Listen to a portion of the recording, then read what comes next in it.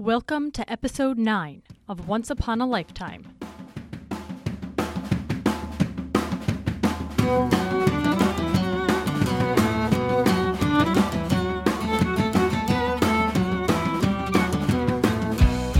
Welcome back to Once Upon a Lifetime, Eunice Kennedy Shriver. I'm Alexis Love.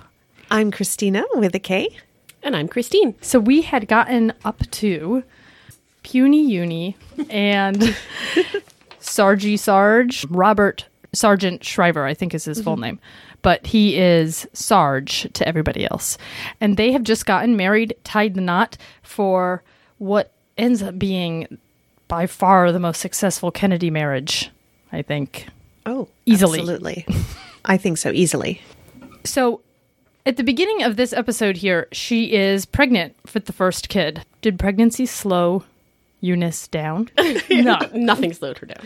No way. The woman is a force, pregnant or not. I feel like she'd already been sick for so much of her life. You know, she's in and out of hospital. She's just not well. That pregnancy is probably the least of her physical concerns. Also, at this point, let's get a little read on where everybody else is. Rosemary Kennedy, the disabled sister, she's had her lobotomy, the really tragic lobotomy that she had that disabled her even further, well, significantly further. And she's about to move from the house in north of New York out to Wisconsin, where Cardinal Cushing kind of found her a place with these sisters. And Joe Kennedy builds her a house on their property, and there's one of these nurse sisters who takes care of her most of her life. I think it was Pauletta. Just Joe was in charge of all of Rosemary's care. And in fact, no one in the family knows where Rosemary is except Joe. So Eunice is the president of the charitable giving foundation that the Kennedys run. And her father really did put a lot of faith in her in this effort. And he told her to really make a difference, you have to know everything about your topic. The thing that you are interested in doing in the world, you need to be an expert on it. And after a few years of her investigating everything that was to be known about intellectual disability, she knew most of what was out there to know. She met with all of the experts and informed herself so that her charitable giving was wisely done.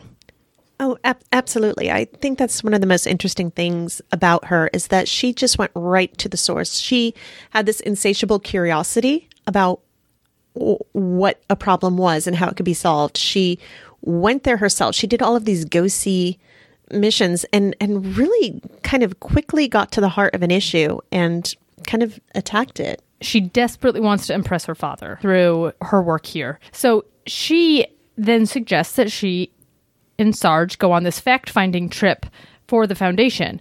But Joe is really dismissive, and he's regularly somewhat dismissive of Eunice's ideas at this point in their relationship. So Sarge actually writes Joe a letter, and he says, "The rebuff brought on her first stomach aches since July. It's her ever-present desire to be important in your mind and heart. As she often says, you are the greatest father in the world. You must know she has a father complex, as the doctors sometimes say. She takes the rejection emotionally and psychologically that you do not want her to do the things that others do. She needs your approval and commendation and enthusiasm for this idea of hers. The trip is only a symbol." How amazing that he advocated. It is fascinating. And it's kind of key. I mean, it's really part of explaining who she is, why she did what she did, the good parts, the bad parts. A lot of it is wrapped up in her relationship with her father. And Christina, I know, has a theory about that, which is an excellent theory. I was thinking about, I feel like all of the Kennedys had some like idolization of Joe, of Dad. He was on a pedestal and they all looked up to him, and Eunice did very much so. I mean, she was no different, and maybe even more than some of the boys and the other kids. She looked up and needed his approval. But I was thinking that Eunice was able to accomplish so much more because she also had like a higher authority. I feel like she also, like as high as she put Joe, she was also conscious of what God required of her.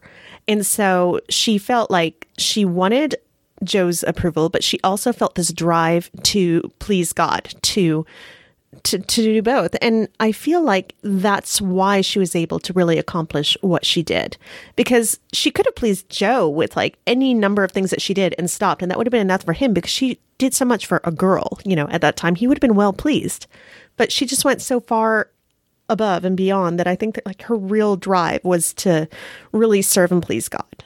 And for her, that was everything. So it was like this two-pronged thing. Yes, like all the Kennedys kind of had this idolization of Dad. But not all of them had the type of relationship with God that maybe put that in a little bit of a better order.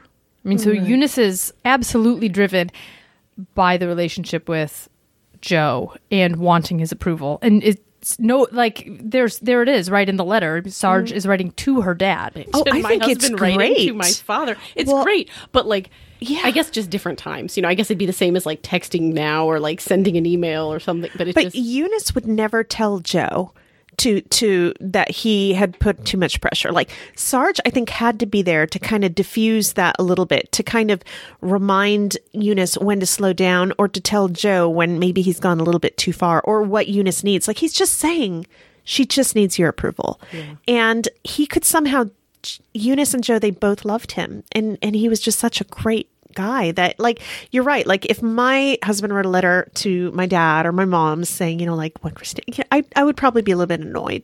But I think in this case, these were Kennedys and they were not going to help themselves. Like they needed Sarge to sit there and speak human to them, to kind of cut through all of that. So true. I mean, Sarge is often the human element in the Kennedy chaos. Like he's often, that is often his role, is to kind of bring things back to the human level instead of the achievement level. And really, they all, I think, love him for it. Sure. I think they appreciated that about him. Like, much later when their kids were older, they were having one of their rough and tumble kind of Kennedy football games. And one of the Shriver kids was hurt and crying. And one of the Kennedys, one of the uncles, said, "Kennedys don't cry. There's no crying." And Sarge looks at him and says, "It's okay. You can cry. You're a Shriver." Like it was just so sweet in the sense that he gave them permission to be human. Yes, and fully not human, superhuman. Exactly. So yeah, and I think that it's not as if Joe didn't care about Eunice. I think he did care about Eunice. So someone just kind of had to tell him that. Just put it on his radar. Because I think Joe cared. He was always, even when he was out philandering, he cared enough to write his kids and be a part of the family. So I think that, he appreciated, he trusted Sarge. And Sarge was the one who actually told him not to publish the eldest son's book because it was a little too pro-Germany for the times, in the early days. And he appreciated that Sarge kind of stood up and told him the truth, his honesty. Has an outsider's perspective Yes. from what could tend to be probably a very limiting Kennedy perspective. Like you live in this Kennedy bubble, and right. do you really know what things look like? It could be like an echo chamber where they all just go around and around. Right. So Joe then is telling her, he gives her a little more latitude after this, and she sets out to become the expert that she kind of becomes. She is learning from the best of the best, and she's really in a primed position to make something big happen because the eugenics movement had already sort of had its heyday.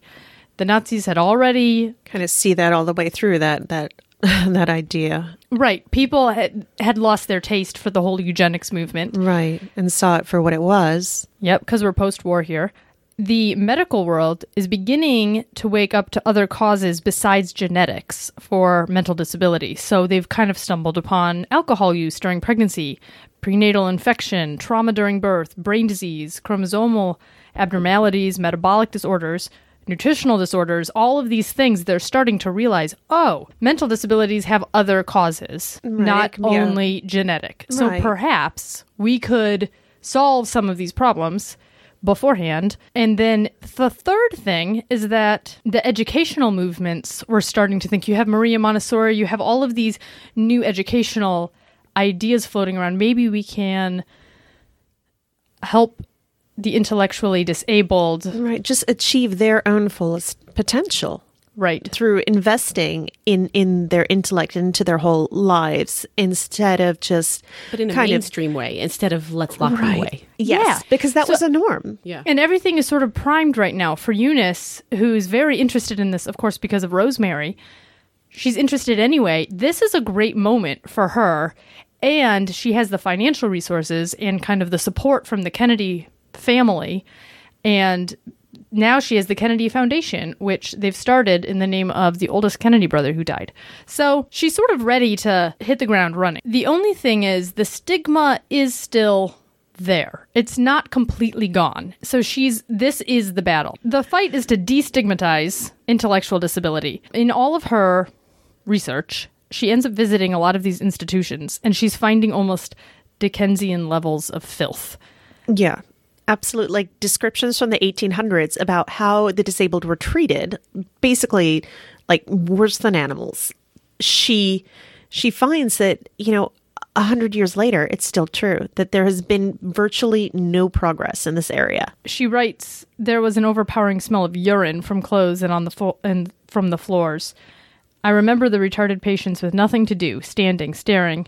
I recall other institutions where several thousand adults and children were housed in bleak, overcrowded wards of 100 or more, living out their lives on a dead-end street, unloved, unwanted, some of them strapped into chairs like criminals.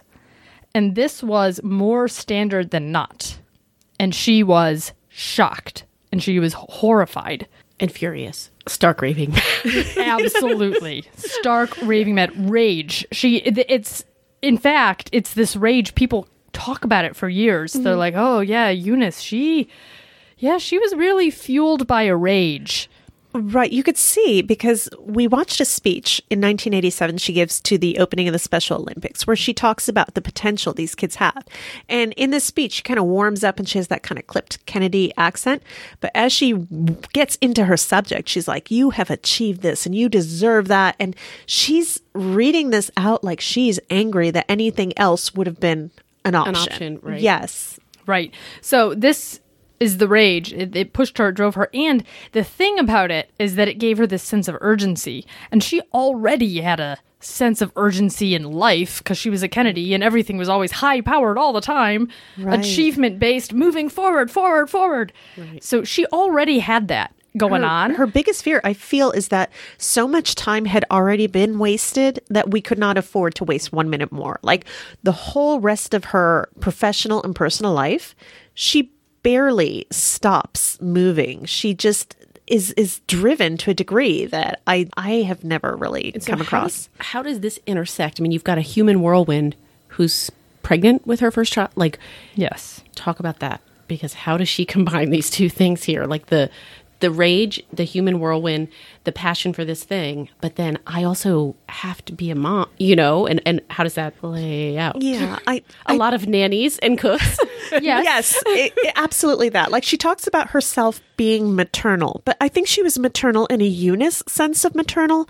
Maybe less, though, than you think of like the attached, nurturing parent. Like she did not have her baby strapped to her. She was loving for sure, but I think she got the competent help that she needed. Sometimes incompetent help. Sometimes. I mean, she says she's giving a talk to moms at some point. I can't remember when. And she says, I think some mothers would do well to have some work outside of the home consistently while their children are growing up, because I think that it would do them good, which would do the children good.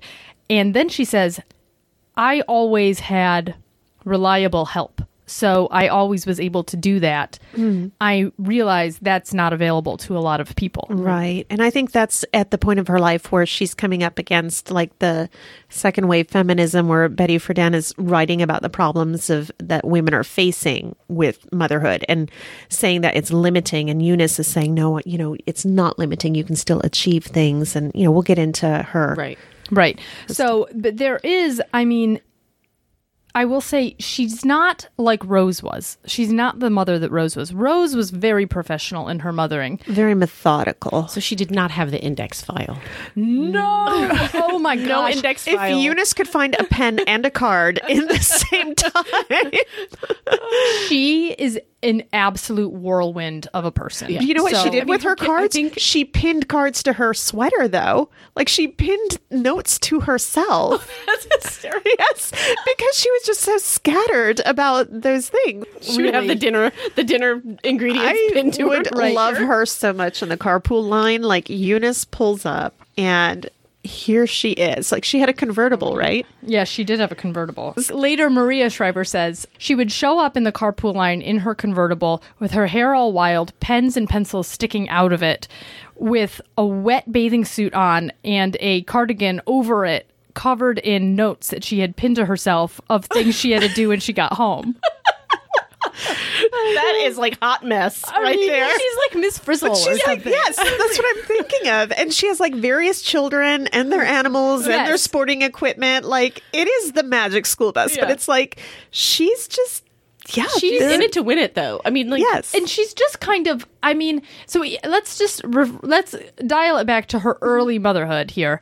There's not a lot about it, honestly. She does have good nannies.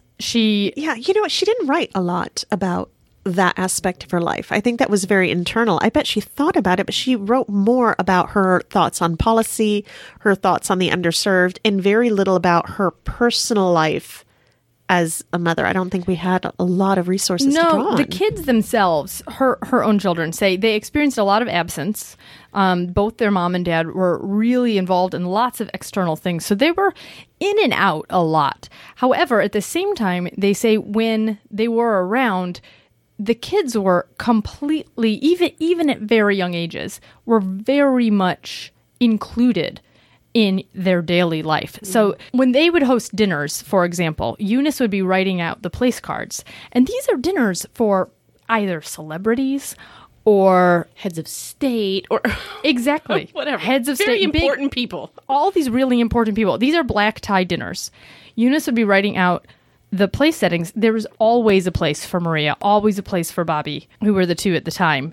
And then when Timmy came along, there was always a chair for Bobby and Maria, and then she would designate a lap for Timmy. Whose lap was Timmy going to sit on? So there was never any kind of hustling the children away into their bedrooms for these things. They were, and it wasn't a big show. She, if Rose was very image conscious about the Kennedy image, Eunice was like, could not have been further from that. In fact, even at this point, Rose is regularly writing Eunice notes saying, you mispronounced such and such a thing. It makes you look dumb.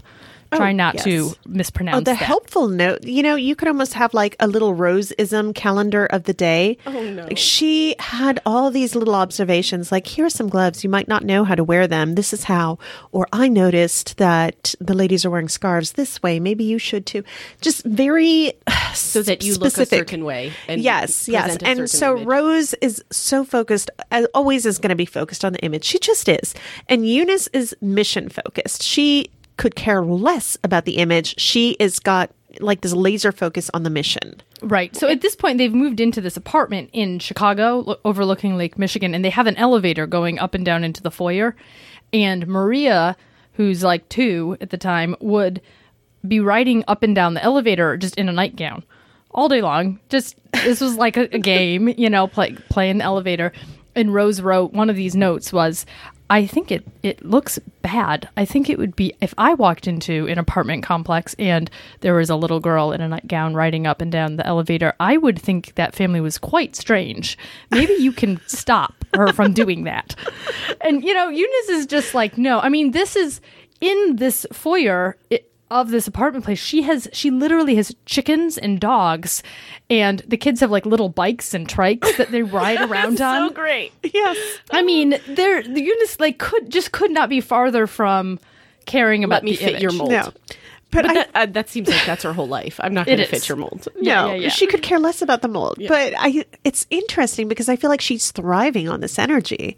She's almost getting energy from the chaos. I don't Yes, know. and some That's all I can people think are of. like that. Some people are just really chaos driven. Do you think that she knew she wanted to raise civic-minded children, and the only way to do that was to have them with her in all of Yes. her civic-minded? Absolutely. So, like, Yes. you will sit at this state dinner and see what it's actually like Absolutely. be part of this world. Oh, yeah. 1,000%. And it worked, really. I mean, the Shriver kids are different than the Kennedy kids. That's a good point. She did set out to do it. She did set out to include them.